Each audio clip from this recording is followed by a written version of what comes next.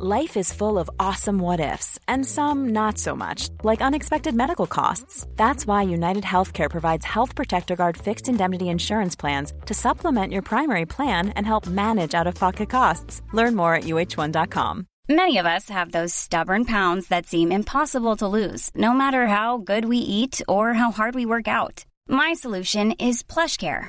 PlushCare is a leading telehealth provider with doctors who are there for you day and night to partner with you in your weight loss journey. They can prescribe FDA-approved weight loss medications like Wegovy and Zepbound for those who qualify. Plus, they accept most insurance plans. To get started, visit plushcare.com/weightloss. That's plushcare.com/weightloss.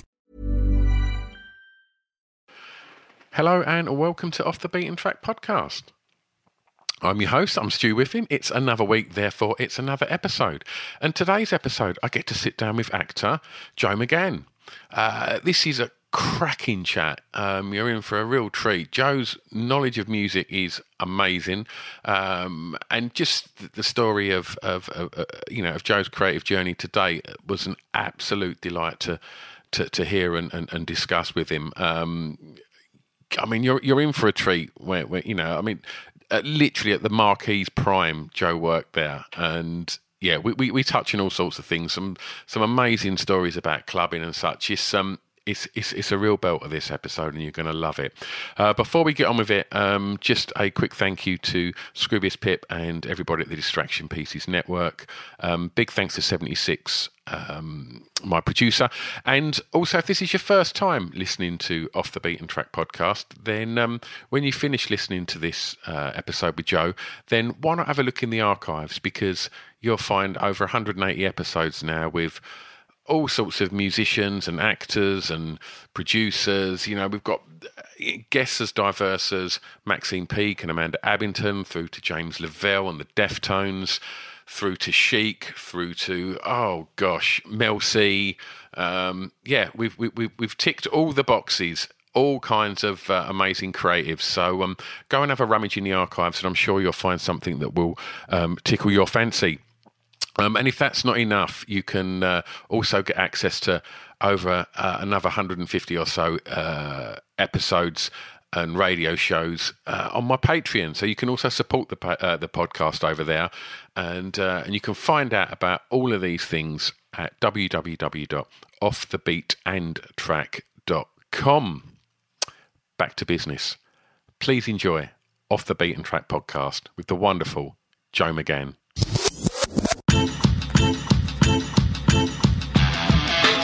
It's Off the Beaten Track podcast on the Distraction Pieces Network with me, Stu Whiffin.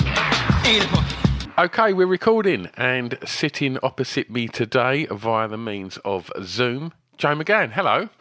Hello, Stu. How you doing, lad? I'm good, thank you. Appreciate you giving up your time today to come and talk records. Nice. I've always found that it's harder to get musicians to want to come on and talk about records than it is to get actors to come on and talk about records. It seems like, I guess, music's one of the things that actors don't generally get asked about in the standard kind of actor interview type setup. So it's always nice because it's the arts, right? And I think everybody likes to talk records. Absolutely. Well, I mean, certainly the way we were brought up. I mean, I was brought up pre-internet. You know, sort of the sounds were everything, and it was like really eclectic. Then you didn't get the kind of narrow genres you have now, or the great many genres that you have now. Kind of everybody listened to everything, and it's always been that way with me all my life. I suppose I'm slightly different from your average actor because I actually had a little bit of a career in the music business. Okay, well, we'll get stuck into that. Yeah, years ago. I'm going back to the 70s. You know, sort of. I wanted to be an actor when I first moved to London, but ended up working at the Marquee Club. That was my first job. Okay. I kind of going 76, 77. So I saw. So where was the Marquee then? Because it moved a couple of times, didn't it? It was in Wardour Street. Yeah. It was still in Wardour Street then, and that was the days of like the Jam were just starting up and things like that. You know, sort of. I remember Paul Weller's dad dropping them off every night and helping them into the vans with the thing and stuff. So, you know, music was a big part. I kind of, it sounds terrible to say, but pretty much I fell into a record deal and a publishing deal, you know, just by kind of into the people I knew around me. And also, I suppose, because of the fact that growing up here in Liverpool, everybody I knew played. Yeah. Everybody I knew played the guitar. You'd get the latest Bowie album or whatever, or whoever it was, and everyone would learn the songs, you know, sort of I had mates who were drummers, bassists, keyboard players. Yeah. We all kind of played, you know, sort of back in the old days, we made our own fun. It was that, you know what I mean? It's everybody had a go. And so music was just an integral part, always, you know. Wonderful. Well, we'll pick back up on that as we work the way through your creative journey. But I always like to start, Joe, with the song with the greatest ever intro. It's got to be Inner City Blues. I mean, it could be a load of songs, couldn't it? It could be really a load. But whenever I hear that ching ching, you know, just the way it starts, it's a fantastic album. That anyway, but that one particularly, it builds up, and you don't, you know, it still sends the same thrill. It sounds fresh, like it was recorded yesterday. It really does. You know? I stuck it on this morning, Joe. I mean, What's Going On is my favourite album of all time, without a shadow. Like I adore that record, but I didn't necessarily ever really pay much attention to the intro to that record until you said it. I thought, well, let's go back and listen to that. And it's so good, and it's such a slow burner, and the impact of just the bongos. Exactly. You know, before you even get his first little ba-da-da-da-da, like it's wonderful. It's one of those questions that you get asked, and it could be only one of like kind of 20 songs, you know, kind of go round your head if you're a music fan. But what kind of tapped me, just strangely enough, a few days ago, I was driving with Fran, with my partner. We were in around Shropshire, and it came on, and I just remember reaching for the dial. And I actually said, she said, "Oh, that's an easy question to answer." When I showed her the questions, I said, "This is the best intro ever." Yeah. So kind of, it was easy to put the question down, you know, because I'd made my mind up then. Yeah. I thought of others. I thought of things as diverse as like kind of Once in a Lifetime, Talking Heads. That's a great intro. Well, it's really weird how people approach the answers to this question, Joe, because sometimes people just, when they think intro, they feel like it has to be this like huge call of arms, straight away grab you by the balls type thing, which I guess Talking Heads is. It's just there's no messing it straight in. But then you get the people that will kind of go for Wish You Were Here and go for things like, you know, like Marvin Gaye, which are them kind of more sort of drawn out. You know, they keep you waiting. Do you know what I mean? Right, exactly. What other honourable mentions did you want to throw in? What did I think of? I mean, there's a few of Prince's. I mean, I think kind of the intro to Purple Rain is like a stunner. You know what I mean? It's and also what's it? Dig If You Will, a picture. You and I engaged in a kiss. That's a great. When Doves Cry. Yeah, I love When Doves Cry. It's a great intro. Yeah. I also thought of some of the reggae ones. You know, so there's some of the like kind of the ones you don't expect. A couple of Bob Marley's like Coming In From the Cold. That nice build up with the drums. Dun, dun, dun, dun, you know. Things like that. So all of these things went through my mind, you know. Good. It's this is the one that people always kind of get like torn between, and obviously I appreciate that. You know, it can change on any given day. Do you know what I mean? Yes, like you say, you're saying on the radio, and you're like, no, it's definitely that. It's got to be that. Track 2, Joe. The first song you remember hearing that had an emotional impact on you. Yeah, I suppose it was Eleanor Rigby. Growing up here in Liverpool, it's a strange thing. I don't own a Beatles record. I never have.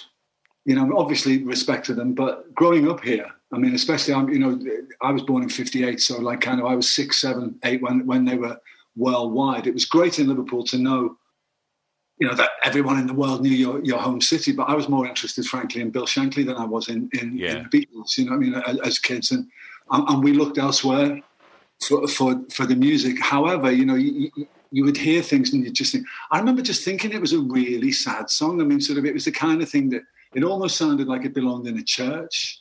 It almost, you know, sounded like we were in choirs as kids, you know, the church choirs and stuff.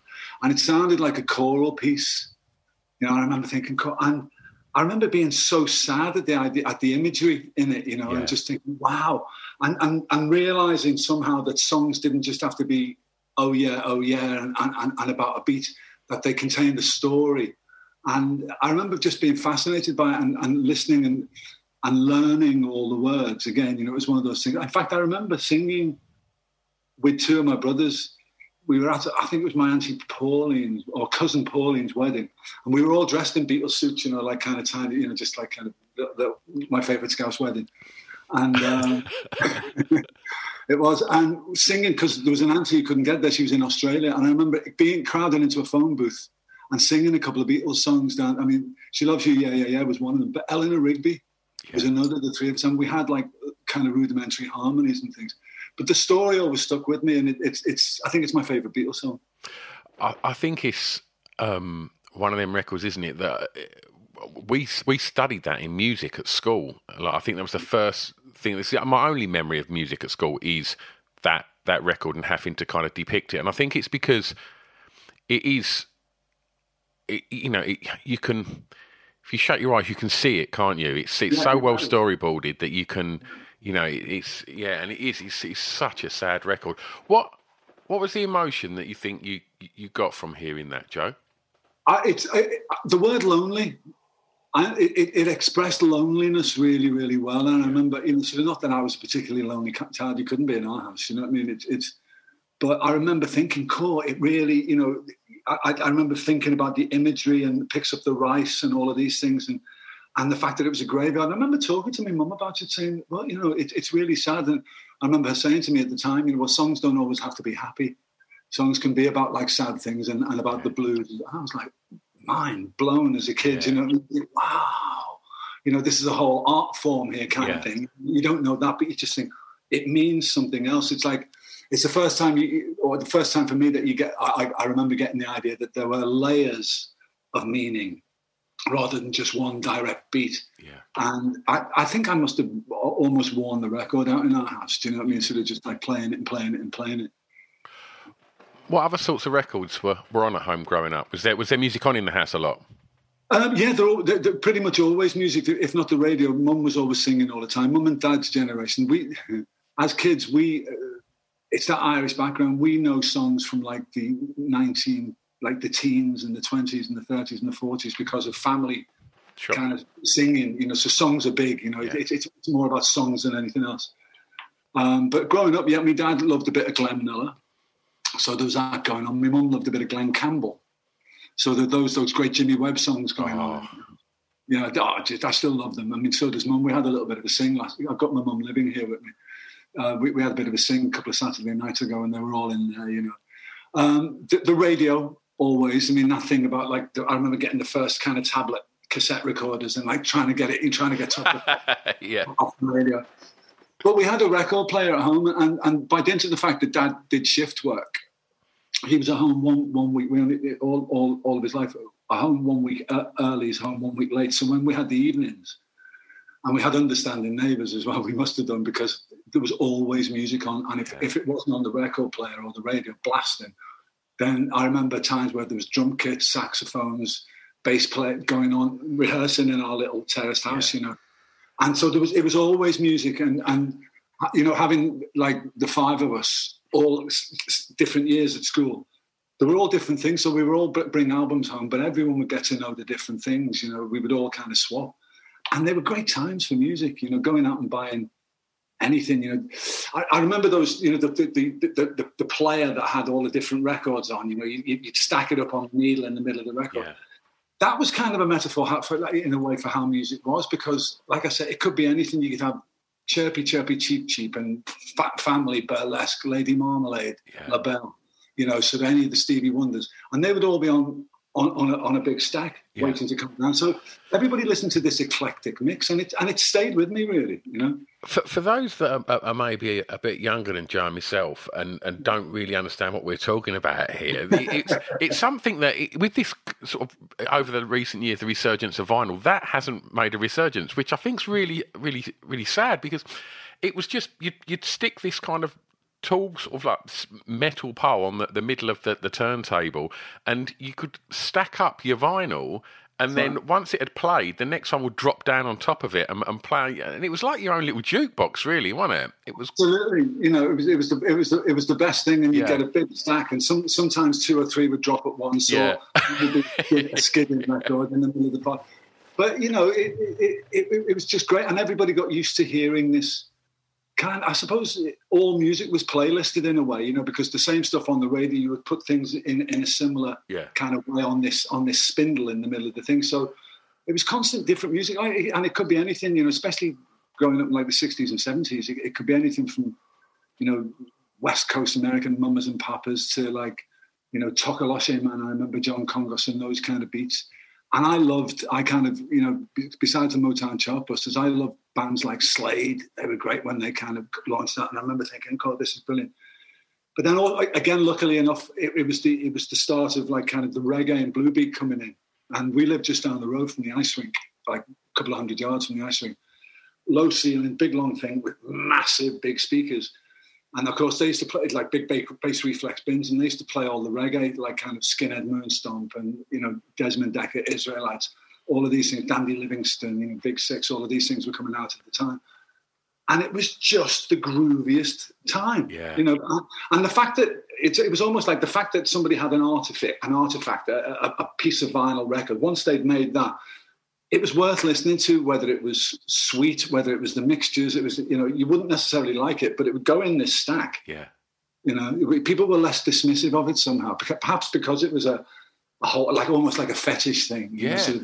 Yeah. I think that is the resurgence of vinyl. I do put a lot of that down to the fact that where everything has gone on to Spotify's and, iTunes and all of this, which, I use as well, but I do think sometimes it's nice to have something tangible, when you're playing it, it was always nice to read the sleeve, Yeah, exactly. Kids these days, they don't listen to me. I was trying to use that phrase. But, it's like the old record sleeves and stuff. We poured over them, sort of. It was real. It was like postcards from the edge, wasn't it? You get these things and like that was it. Nobody else knew. And I remember kind of doing a sketch at school about, the sixth formers, like certain pretentious. It's like they had suckers up the inside of their arm because whatever was the hippest album going around, they would carry in between every lesson. And it'll be there like that, whoever it be, like some kind of prog rock thing or whatever, or you get the cooler ones with like the Marvin Gaye records, or the reggae records, and it was, you could tell which mob was which, Brilliant. Track 3, the song that reminds you of your time at school. It's for a similar reason that you said before. I was at school not far from where I am now, actually. But it's a strange kind of journey. I'm just up the road, about less than half a mile from where I am. I went to school. It was a Jesuit school. They're not great people, and it wasn't. I didn't love school very much. But we had one music teacher, a guy called. He was lay. He wasn't one of the brothers. He was a guy called Peter Crossy, and he kind of ran the choir, which was all well and good. And I was in another choir, so I was kind of I was favouring him. But he used to let us, like when nobody else, he used to let us bring records in, and we would do a critique of the thing. And I remember taking Virginia Plain in, but by Roxy, because I'd never heard anything like it at the time, or seen anything like them. I mean, we'd had shades of Mark Bolan and Bowie and the kind of, the cross-dressing almost thing and all of that going on. And we as kids were just, okay, fine and stuff, all of this.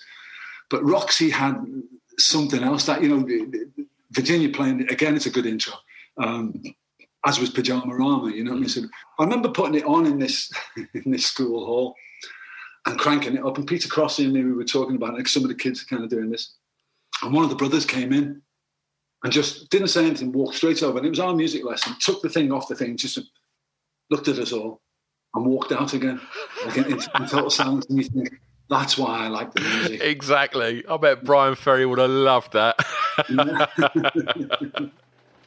So you didn't enjoy school? Not at all. Well, I did primary school, yeah. It was great. Inner city primary school was good. Sort of kind of the first idea. I loved reading. I was an eclectic reader. We lived opposite in a library. And, mum and dad wanted us to do well, and we were good kids. The Jesuits, in the way that they tried to educate kids, I tried to get a transfer from school, this particular school, after the very first term. But for one reason, it's an honour, it's whatever, to be there, and you should be grateful. I was not happy there. I mean, I just kept my head down and did it. I was never a bad lad. I wasn't one of those, I didn't go out of my way to cause trouble, but because I was very tall and because I was kind of in the football teams and what have you, I felt that whether it's true or not, I felt that I got picked out a little bit, and made an example of. So it was miserable, but I just kind of got on with it. Once I realised I wasn't going to get out of there until eventually they threw me out. I just kind of got my head down and kept at it. It wasn't great, and I felt it was a shame because, like I was a kid who wanted to learn, and I've done it since. I'm I'm still a voracious reader. I'm still like kind of, but I've kind it kind of made me determinedly autodidact. I didn't want anything to kind of do with like kind of the education system from what I'd seen at the time. And it was years before I thought about, well, maybe I should go back to university. And I didn't in the end. I picked up some studies with the Open University and things like that. But in the end, no, I left after my O-levels and just went, thank you, that was it, you know. Did you have any idea what you wanted to be when you was at school? Early on. I mean, the very first time I ever went to the theatre, I wanted to be an actor. It was kind of, I was told that it was impossible. I was told all of these kind of normal things, but I just kind of kept plugging away, and it got going youth theatre. I was telling my friend the only other thing, I was so kind of pissed off with everything, sort of about 16, 17. That's why I ended up, like I say, going to London very early. The only, I could have abdicated I decided at the time, I could have abdicated my whole life. I didn't think that I was going to amount to much. That's what I was told, all of this. So I'd read in certain books about gentlemen's gentlemen, about butlers. So the only other thing I ever applied to do, in all seriousness, was to become a butler. I wrote to 2 schools, both of which are in the States, strangely enough, and I got into one. And that was like kind of my plan B. I was going to kind of abdicate my life in favour of somebody else's and be the best kind of side man, wingman, lieutenant, that ever you could. And that was the only plan. So a long answer to a short question, I wanted to be an actor, but I thought it wasn't for the likes of me. I'd fallen into the music business a little bit, 17, 18. But then I started auditioning for actor-musician roles. I started getting in that way, and then started getting acting. So I was chatting to a young lad the other day who was a bit troubled, slightly older than me, 21, and I said, I remember thinking that I didn't know what I wanted to be, but the impetus was like a negative impetus. I was getting away from where I didn't want to be. I knew what I didn't want to be, but I didn't have a clear idea of what I wanted to be. You know what I mean? I was just, okay, we'll see. Hopefully something will come, crystallize itself out of the mist. And that pretty much went the same way till I was in my 50s now. But once I found a direction, I was able to stay with it. But I generally spent, it's quite a common story. I spent like kind of the first 15 years, 20 years of doing what I do, expecting that somebody would come in one day and say, right, that's enough, McGann. You've had your turn. Right, off you pop. And now they're going. Selling a little or a lot? Shopify helps you do your thing however you cha-ching. Shopify is the global commerce platform that helps you sell at every stage of your business. From the launch your online shop stage to the first real-life store stage, all the way to the did we just hit a million orders stage. Shopify is there to help you grow. Shopify helps you turn browsers into buyers with the internet's best converting checkout. 36% better on average compared to other leading commerce platforms. Because businesses that grow with Shopify. Get a $1 per month trial period at shopify.com/work. Shopify.com/work. Ryan Reynolds here from Mint Mobile. With the price of just about everything going up during inflation, we thought we'd bring our prices down. So to help us, we brought in a reverse auctioneer, which is apparently a thing. Mint Mobile Unlimited Premium Wireless. How to get 30, 30, bit to get 30, bit to get 20, 20, 20, bit to get 20, 20, bit to get 15, 15, 15, 15, just $15 a month? Sold! Give it a try at mintmobile.com/switch. $45 up front for 3 months plus taxes and fees. Promo rate for new customers for limited time. Unlimited more than 40 gigabytes per month. Slows full terms at mintmobile.com. Ever catch yourself eating the same flavorless dinner 3 days in a row? Dreaming of something better? Well, HelloFresh is your guilt-free dream come true, baby. It's me, Keke Palmer. Let's wake up those taste buds with hot, juicy pecan-crusted chicken or garlic butter shrimp scampi. Hello Fresh. Stop dreaming of all the delicious possibilities and dig in at HelloFresh.com. Let's get this dinner party started.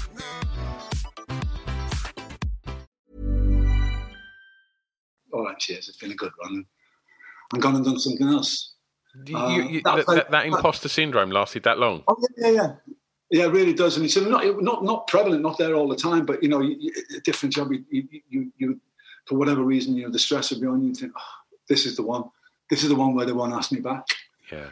It did. It lasted a long time. And and a fair bit of therapy here and there. You know what I mean? Sort of being honest about it, just trying to work those things out. Not that it was a kind of limp, but you wonder why your brain's going back in the same patterns all the time, and that was it. I mean, it's, you know, I'm free of that kind of stuff now, but yeah, it bothered me for a while. So was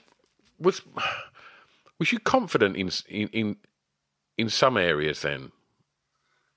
Because you know, both the music industry. I mean, I guess I would say the music industry is a very difficult thing to crack. But obviously, you said you sort of stumbled into that and lucked out. But I could play, and my mates could play, and so I knew that I was of a standard. I knew that I could play with decent players, and I knew that I could learn stuff, and I knew that I could do that. So, what was you playing, Joe? I was a guitarist. I still play. Yeah. I still enjoy it, you know. I don't kind of play much in anger these days, as it were, you know. But I still really enjoy it. It's difficult. I mean,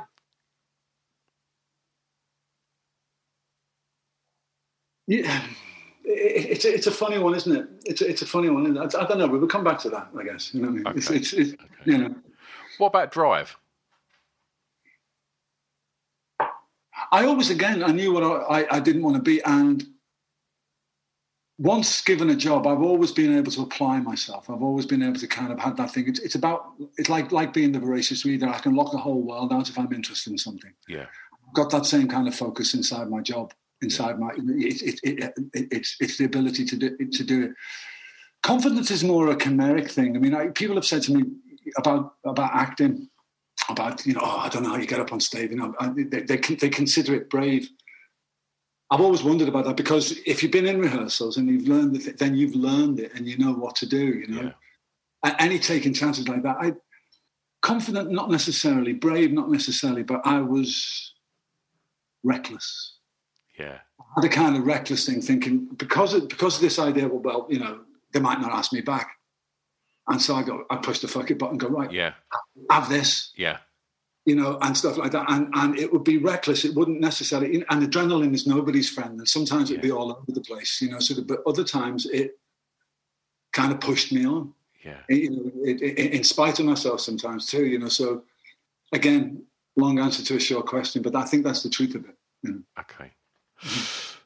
What was the first song you remember buying from a record shop? I wish it was hipper. This is the one that's not allowed to be hip. This is the one where everybody says something that's a howler of a record. Yeah, it's Vincent by Don McLean. That's not too bad. I suppose it's not too bad. It could have been maybe cheap, couldn't it? But but you know, which we had in our house. But I just love this song. Again, it was something to do with the fact that it was a song about a painter and paintings. And I could have told you, Vincent, this world was never meant for one as beautiful as you. I remember that being quite an effective line, you know, all of these different things that you learn within the song. And I was absolutely fascinated. And I remember going down with I think it was 45p. I thought it might have even been old money. It might have been 9 and 6. Going down to Freeman's store and getting it and bringing it home. I also remember, back to this, you know, the little tablet cassette recorders, the first one of those. I remember I loved this song so much, and I knew that my mum loved it. And I remember recording a version of me singing it for her, like kind of just on this thing, a cappella. Yeah. And giving it to her.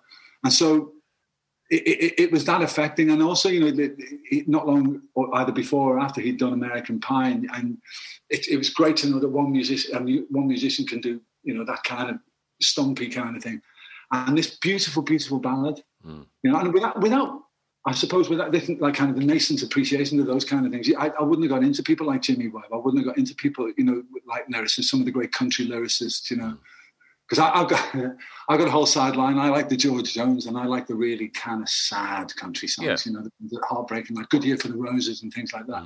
I love those. I think there's a place for it. It doesn't all have to be about, you know, hearts and flowers, or, you know, Be Good to Me.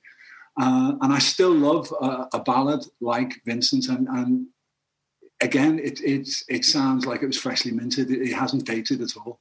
I put it on again last night. And I'll tell you what, as intros go, I think I probably heard that when, God knows how young I was, on Radio 2 around my nan's. And that in just that opening lyric, I think I heard that once, and I think anytime I've heard that since, it takes me straight back there. Just that Starry, Starry Night, like it just transports me straight back to sitting in a kitchen. The very definition of a hook. 45, yeah. Crazy. Yeah. Crazy. Yeah, it is. It's funny how those things can be so kind of like transporting, isn't it? You know, sort of like, I think music comes second only to the sense of smell, because smell can kind of, it smells like time travel. Yeah. You know what I mean? All of a sudden the smell can, and you're back there. But music does a similar thing. And the really, really good records, you know, like the Marvin Gaye records and stuff like that, take you to the same place every time. I like to say I get the same thing from watching Liverpool Football Club. You know what I mean? It still gives me the same kind of chemical makeup joy that I got as a lad. And it's the same with these kind of songs. You think, oh, you know, it captures those moments for you. And in this great big chemical soup that we all are, there's got to be something in that. You know, there's got to be something that we need. You know, somehow. I don't know. The primates don't need it. Our cousins, don't need it, but we do. Definitely, and I think that's kind of why I sort of fran, you know, at the term guilty pleasure, because there's records that I listened to growing up that are not deemed cool records, but if I hear it, it will take me somewhere. It'll take me to school. It'll take me to sitting in one of my mates' bedrooms when I was a lad, and that's healthy, right? That's good to be able to kind of, you know, indulge in that nostalgia. And I think it's healthy, but I don't know whether because it's sales or whether it's because of, you know, kind of the way genres are now, the way that the algorithm does it. But there are very few people who have the same kind of Catholic or eclectic tastes anymore, are there? Perhaps young kids do, you know, but unless you have something like Baby Shark, which should be shot, you know what I mean? But that kind of thing. There's nothing. There's no, like, Radio 1 was listened to by everybody. You know, I'm doing the good old days again. But there was something about a variation of things and appreciation of things, because otherwise, you know, my daughter, although later on her generation, you know, sort of started listening to all the records we used to listen to back then. You know, they're all listening to Fleetwood Mac and all of that. Now, you know, my daughter, she's 31. But for a while, it was only very narrow kind of genres. You didn't listen to anything outside of that. And I think that's really such a shame. That's something that's come up a lot on this podcast, Joe, as we spoke about sort of growing up and things, and how tribalism in music and fashion, and because it all goes hand in hand, doesn't it? Like, you know, them kind of youth cultures, whether it be skins, mods, punks, indie kids, goths, you know, it all had a very strong identity. And, you know, even if it was just carrying your record, as you said, under your sleeve, so everybody could see what you was into, you know, you would wear your colours, and that is something that even, you know, maybe I'm not meant to see it as a 47-year-old guy, I don't know, but I don't see that tribalism. You know, I've got teenage daughters, and they just like a bit of everything. And, and I think there's benefits to that, and I also think there's something lost not having them kind of that tribalism in music. I guess so, you know, and I suppose the plethora of choice now must have kind of diluted it all a little bit, you know, because there's so much more, and so many more places to get it, so many more platforms to get it. It doesn't feel quite as important or quite as unique. Yeah, you know, like if anything, slightly disposable because it's there on tap. Okay, let's take you back to the golden era of Clubland. Track 5, Joe, the song that soundtracked your years clubbing. Well, when I thought about years clubbing, I was thinking to myself, okay, which version of clubbing do you want? You know what I mean? Because like kind of there was various times in my life. I mean, you know, growing up here in Liverpool, it was mostly, like I say, these kind of soul-y kind of clubs. You know, that was the thing, or chart clubs really would have been those things. But I thought, you know, from those days, you had Pick Up the Pieces, the Average White Band. You had like kind of Lady Marmalade, La Belle, you know, that kind of thing would have been a thing. But over the years, whenever I kind of went back, when I first moved to London, it was like I was involved in like Monkberries. This is before the Embassy opened, and then the Embassy, and they were our places, and they were kind of. When was cool. this, Joe? 76, 77, 78, when I moved to London, you know, 77, 78, and it was still disco, and there was still that going on, but there was lovely soul funk coming through. But there was always James Brown, you know, there was and his beats, and so I think one tune that kind of marries all those eras together and stuff like that is Cross the Tracks by Maceo Park. I mean, written and produced by James Brown. But it's just one of those tunes, you know, you hear, and again, it's sticking on at a wedding, it fills the floor still, you know. It's that, you know, lovely driving drum beat. I got in the early 90s when I was doing that sitcom on the telly. It was kind of difficult to go clubbing, so I ended up, you know, in the more public places. So I ended up in the more underground clubs like the Milk Bar and those kind of places. And I loved the kind of house and that was coming in then, different stuff. And there was also another period, Sunday nights at the Africa Centre with Soul to Soul. Oh, you got to them. Yeah. They were great. I had mates of mine who worked with them and who knew them from Bristol, people like Nelly Hooper and stuff like that, you know. Our Paws lived in Bristol for all those times, and so we got to know them through that. And so, I used to go down there, and they were great. And, like, you know, the Young Disciples, all of that time. That was a really good time, you know.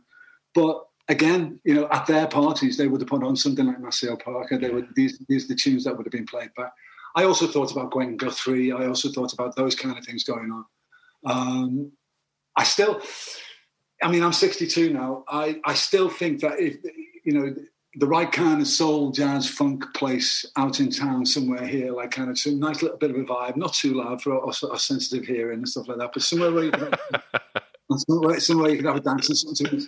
I think you'd still smash it. You know, I mean, it's not. We're not. I'm coming across a lot of things whereby culturally I'm not supposed to be thinking like that in my 60s. You know what I mean? But things have changed. I mean, if you think about what being in your 60s was, even 20 years ago, it was Terry and June, wasn't it? It was like kind of, you know, it was all of that, you know, but the evidence is all to the contrary now.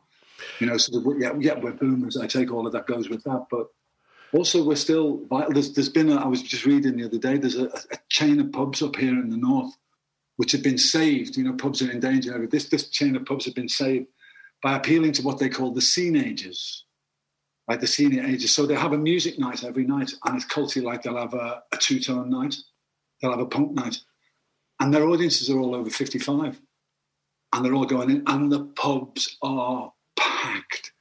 And every night, a different one. And then on a Saturday night, I believe they have a kind of mixed bag. It's like kind of everything from indie and stuff like this. And everyone's over 55. Yeah. So it's interesting how that the imprint of us listening to music in the way we did and how it was special to us. Where, you know, we poured over everything. We poured over the charts. We knew, because we'd read all the sleeves, we knew where the bands went to school. You know, do you understand what I mean? We knew all of that and all of that knowledge has got to go somewhere, and you've made it important. And I think at this time, I still do it Sunday morning. I still kind of go around on Spotify and listen to new music and listen to my release radar, see what's going on and stuff. I get over into my collection. That's never going to stop, you know. And so I'm still looking. There were a couple of places in London. I mean, the Jazz Cafe is good like that. The 606 on Lots Road, you know, going down there on a Sunday. Seeing Hamish Stewart, you know, who's become a friend from the Average White Band. He's got a lovely band, and they play everything from like bit of jazz funk to soul to great ballads, Marvin Gaye, stuff like that. Sunday afternoon, public, you know what I mean? It's that's my idea of a day out still, you know. It's weird you say about the kind of, you know, if there was a club that played that. Where I live, I live about 10 minutes from Canvey Island, and there was a club there called Goldmine, which was like the kind of epicenter of the Essex kind of jazz funk. But it was Chris Hill was the kind of the golden boy of the jazz funk scene, and they about a year ago take over this big hotel in Thurrock, and where I live, and they get the original Goldmine DJs and do the big jazz funk soul nights again, and they're heaving. I bet you they would be. Because it's still fantastic. In fact, there's a young band from Essex, about 2 or 3 albums in now, you know what I mean? So who've got that stuff going on. They're called The Milk. Have you heard them? I used to manage them. They're really, really good mates of mine. Because I just, one of these things, trolling through music and stuff like that. You know, so I didn't know that. I didn't know that connection. I really love that second album. It's beautiful. That second album, there's a track on there called Favourite Worry. Oh. You know the one? I did. You're my favourite worry. Yeah, it's just a beautiful, beautiful album. No, isn't that weird? I didn't know.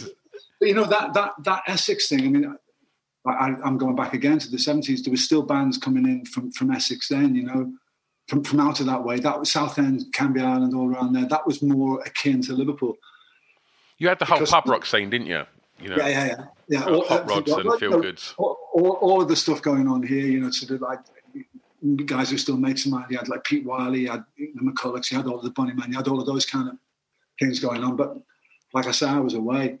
And I was more into that soul, jazz, funk, all of that. You know, there was a great club on Jermyn Street called Monkberries, Mankberrys,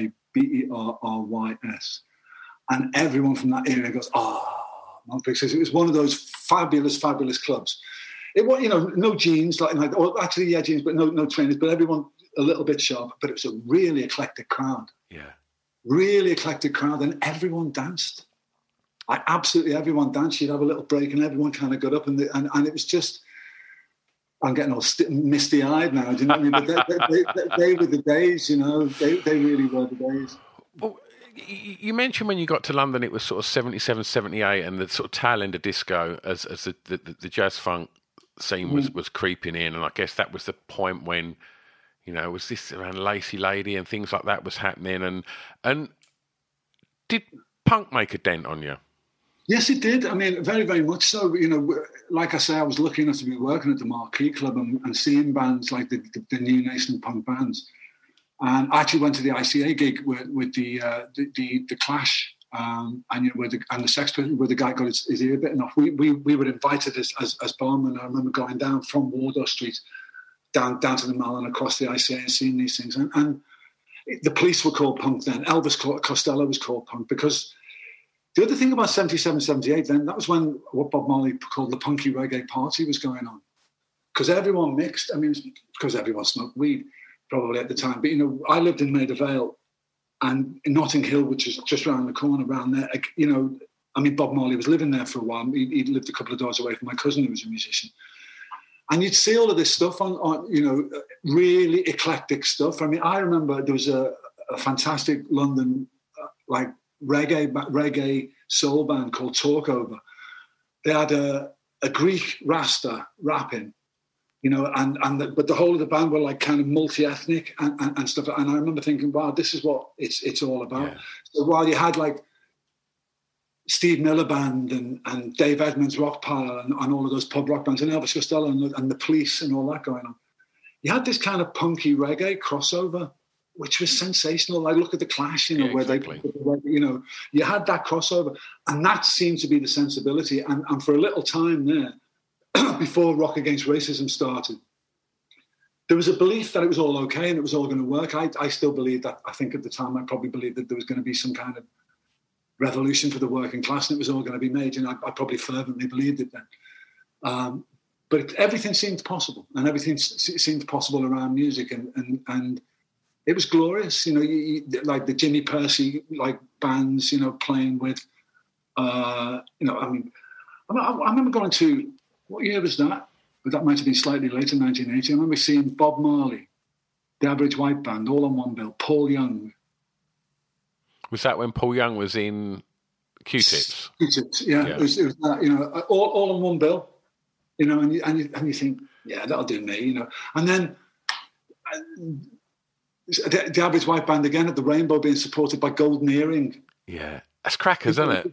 Yeah, and then another time they were supported by Leonard Skinner. You know, so these crossovers, you know what I mean, sort of like kind of, it seems fine to me, you know, the people who put the bill on. I mean, I can't imagine now that, you know, they get anything but laughed off, but that's how it was. Around music and around the arts too, you know, there was a kind of, there was a whole, a gap where, you know, the Willie Russells got through, the Alan Bleasdales got through, this kind of thing was going on, the Phil Daniels, all of that, the Quadrophenia. There's a little gap there where it was okay to be us and it was cool to be us and the genuine chance at mobility. You know, I think the gap's closed now to a greater extent. But there was that little time there where everything seemed possible. Yeah. And the music reflected it. I really do think, you know, it was a little bit angry, but, you know, proud, you know, London Calling, that's another great intro. That one came up as well, you know, because that really, you know what it is. That's a call of arms, that one. It really is. Yeah, it really is. But Ever catch yourself eating the same flavorless dinner 3 days in a row?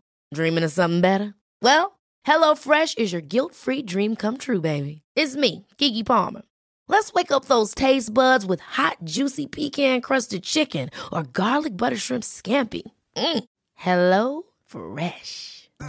Stop dreaming of all the delicious possibilities and dig in at HelloFresh.com. Let's get this dinner party started. Hey, it's Paige DeSorbo from Giggly Squad. High quality fashion without the price tag. Say hello to Quince. I'm snagging high-end essentials like cozy cashmere sweaters, sleek leather jackets, fine jewelry, and so much more. With Quince being 50 to 80% less than similar brands. And they partner with factories that prioritize safe, ethical, and responsible manufacturing. I love that. Luxury quality within reach. Go to quince.com/style to get free shipping and 365-day returns on your next order. Quince.com/style. Everything, so the other stuff that people were listening to, like I said, the Steve Miller Band, that Fly Like an Eagle album was everywhere. Other things like, dare I say, like Rod Stewart and the Faces, and they were making some great music. So there were Steve Winwood, sort of all of these people were around, and it was a glorious time. Two or three great summers, one after each other. Yeah. And London was a great place to be. Yeah. It really was. Well, I'm going to take you back to Liverpool then. Favourite song from an artist from your home county? This song means a lot to me. It's Rise and Fall. There's a young man who... Hang on a minute. Is this track or is this the next track? Is this... which track? Is this Rise and Fall? This is home county. Yeah. I can't remember what I said to this one. Let's have a look. Hang on. I'll find it for you now. Oh, yeah, of course it is. It's... Again, it's a very, very special song to me. Again, another great intro. I love an intro. It's You to Me Are Everything, The Real Thing. Again, growing up when I moved to London, the areas I went around, like I say, Notting Hill, Islington, kind of Dalston, they were places that I recognised. They were like where there was a West Indian, West African, white, Irish crossover. So it's familiar to me from up here. So when I moved down, I gravitated towards it. But being up here, when I was first started playing and singing in bands like 14, 15, 16, just local stuff. And it might be one week, it might be doing country covers. The next week, it might be Black Sabbath covers, whatever, all of that. But I met, Ray Lake, who was the bass player from The Real Thing, and another guy called Derry Senior, who was an old music business figure from the Mersey Beach era, who kind of ran and did a band called The Chance. And right by where I went to school, 200-300 yards away was Granby Street, which is Liverpool 8, which is where the Real Thing wrote that fantastic album. I mean, everybody knows about the singles. They had hits in America for a black British band. That had never been done. They had hits over there, more than one. And the album, which this is from, 4 from 8, was, again, it was one of those things. I mean, we'd had the Beatles, but I remember thinking, wow, I know these people, right? I actually can speak to Ray and Chris and Eddie, and I know them. And not only are they brilliant, but all around the world, like they're being heard to. And not only that, on this You to Me Are Everything isn't one of their songs. It was written for them. But on the rest of the album, there's a trilogy at the end, the Liverpool 8 trilogy. And the middle track on the trilogy, Children from the Ghetto, is still like one of the best things you'll ever hear. It's been sampled all over the place. I think Jay-Z and everyone sampled it and playing it. And again, it's just these lads from Liverpool 8 who had this fantastic groove, great voices. There had been a tradition of like vocal groups, the same as like Bob Marley started, that kind of, for us. We had the Chants here, this band called the Chants, and I think Eddie was in the Chants originally. But then it all got a little bit more funky, the little kind of the disco sound going. And these lads just had it in spades, absolutely had it in spades. And when my daughter, this is a special song for my daughter, when she was just a little tiny baby, that's what I used to sing it to her, just to kind of get her to sleep. And it's still, it's still the one that we use. And I never tire of it. It's one of those. It's also one of those tricky songs to sing. A few beers in, and you think, get the karaoke out and try it modulates to a key change. It makes everything a little bit like that. It can be an embarrassment. Have you watched the recent documentary? I did, strange enough. Fran and I went down to FACT here in Liverpool. I had a few mates in it as well, sort of like in the documentary. A very good friend of mine, an actor called Paul Barber. He was in The Long Good Friday. He's Denzel in Only Fools. He's in it a bit because, again, I knew him from back then because he's cousins with Ray Lake, as is Lewis Emmerich, lovely black actor, used to be in Brookside, they're all kind of cousins. And still really, really proud of what those lads, in terms of their identity and as Scousers, as black men, and as artists and stuff like that. The real thing did them all a real favour. Yeah. By doing that. And not, and it wasn't just about, sort of the black Liverpool experience. It was the Liverpool experience too. Do you know what I mean? They spoke for everybody. Obviously more particularly for black people, but it was universal, and it's still a great song. The documentary was interesting, though. Those guys, those guys talking about, and where are the likes now? We don't get those. I mean, they could all sing and play. They could all play and they could all sing. They were, all credit to all the programmers and samplers and stuff like that. But these were players. These are, you had to go and do your graft and stuff like that. And they were visible. It wasn't like they were in ivory towers. They were visible. You go down to the local clubs and they were, all right, Chris, Eddie. They went and Chris and Eddie, I think, went, or was it Eddie went and he bred Afghan hounds and things like that. So it kind of all went. So they changed their lives, and they changed the lives of a lot of people. And again, it was another reason to feel good about being Liverpool. That without being down, that wasn't the Beatles. Yeah. And the soul music scene up here and the R&B music scene has always been really strong because it's a port. And that's has famously been, loads of people said, the Beatles got all of their kind of groove and their backbeat from all of that. But it kind of carried on. There was some great... Growing up here, it's slightly different from other towns by my experience. If you were in a band or you wanted to be an actor or stuff like that, it wasn't frowned upon. It wasn't, puff's game, now, what do you think you are? It wasn't. There was nothing like that. Somehow, whether it's the Irish influx, for some reason, I could be on a Saturday morning, I'd be in a football dressing room with all the lads, sort of like that, and then sort of down into a theatre dressing room, and then after that into a rehearsal room, sort of playing in bands and stuff like that. And it was not, who do you think you are? It was all right, Joe, it was just normal. Yeah. And like I said, everybody I knew played, and there was something about that freedom to do it, not being have the mickey taken out of you. Yeah. Which gives you, I suppose, something that you might call you might call confidence. Yeah. Just the ability, where you are with it. And I'm thankful for them. They were great days growing up. Just after this, famously, just after this record hit and around that time, sort of the album became pretty much the soundtrack to the Toxteth Riots. Yeah. And everything kind of went on there. Everything that was good and bad about it, was centered around Granby Street and these records and the people who were making these records. So besides being a great pop song, there's an enormous level of, I suppose, what would you call it these days? Authenticity. Yeah. The real thing, if you like, and I still love it for that. Well, I should say for people that want to watch that, it is on the BBC iPlayer. You can go on there and watch the documentary about the real thing, and highly recommend that. Final track, Joe, and you can play DJ now, and a song that many may not know that you would like them to hear.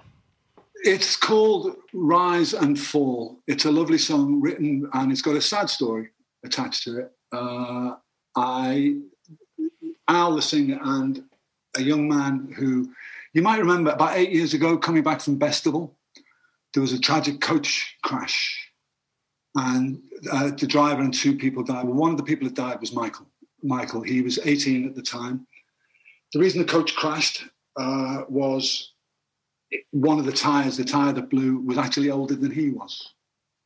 It was 20 years old, and it was perfectly legal at the time. And that tragedy, he was an amazing musician who touched a lot of people. The Liverpool scene, the music scene here, they still talk about him. He had something different. He was a grafter. He was a great, great player. He had that thing, you just knew. On the record, which a song he wrote, but also if people do play it through to the end, there is a blistering guitar solo, and you can hear. In fact, not long after the tragedy, it's my partner's son, my partner Francis. It's his son. Now, I never met Michael, but I feel that I know him, been touched by him. I've seen all the people, all his friends who gather together all the time and still keep his memory alive. And by doing this track, by playing this track, I'm doing a similar thing. But there are certain people that just touch so many other people, and they can see it. And he was very tall, had a smile, and a player. When the record was released, Brian May, who said he didn't normally do those things, he went online and just waxed lyrical about like this guitar solo and things. And his mother, because of Frances, my partner, she campaigned to have the law changed, and just 2 months ago, the law was changed. You can't have tyres like that, which are so old now. So she, from a very, very tragic situation, decided, right, not having this, don't want other women to go through, other mothers to go through what I went through. And so she campaigned singly and managed to just very recently change the law. So you can't have tyres that old anymore.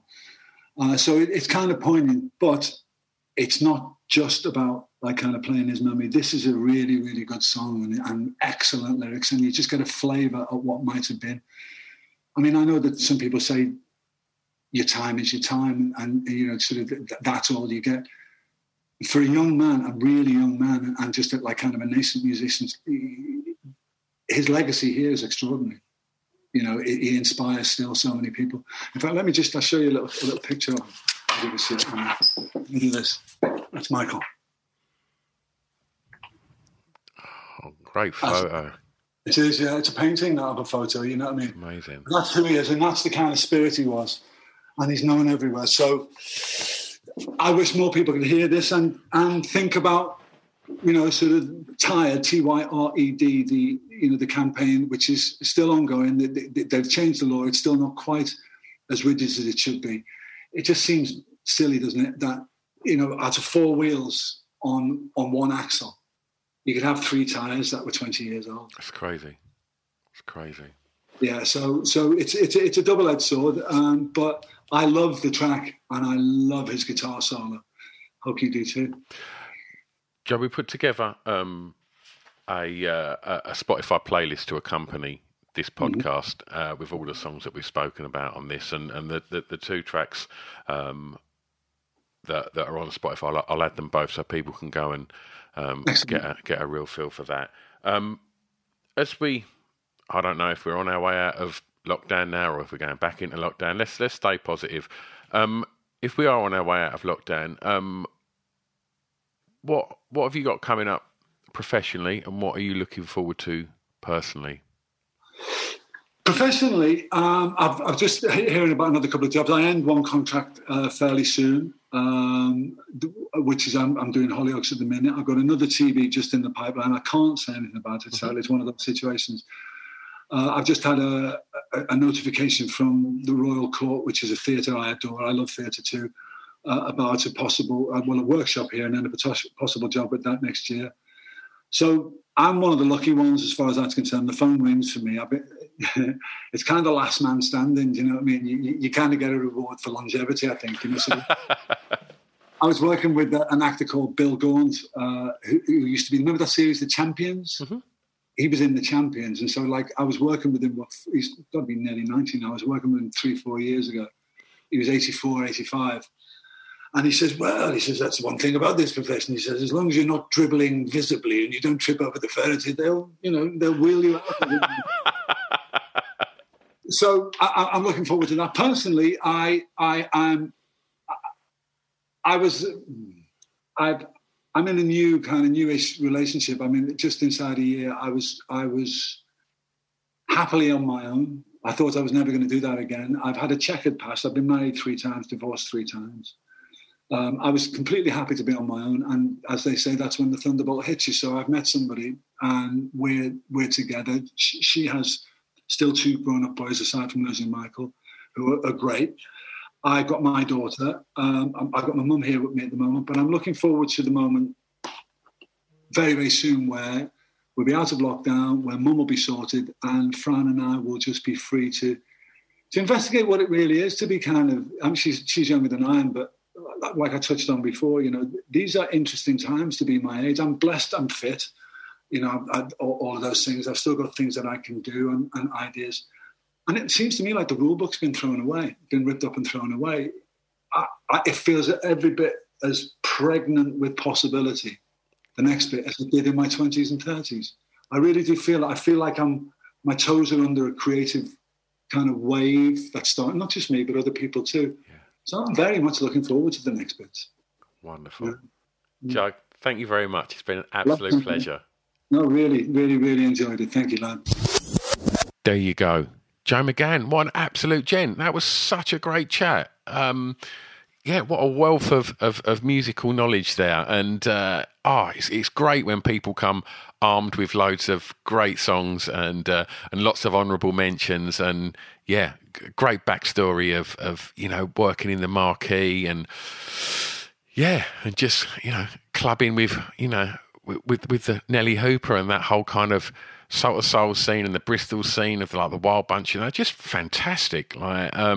Absolutely, really, really, absolutely thrilled to have had that chat, and I hope you got as much enjoyment listening as I did listening and chatting. I'm back next time. In the meantime, like I say, you can support the podcast and get access to 4 weekly radio shows and all sorts of other exclusives on my Patreon, which is patreon.com/Off the Beaten Track. And you can also you can find out about everything at www.offthebeatentrackpodcast.com. I'll see you next time. Thanks for listening. Bye-bye. I've got an announcement. Save Our Souls Clothing. www.sosclothing.co.uk. Why am I telling you this? Because they're our official sponsor. Yeah, that's right. Go and check them out because their clothing is off the scale. You're going to love it. So they've decided they want to be our sponsor, which is amazing. And what I have to do is I have to tell you about why they're amazing.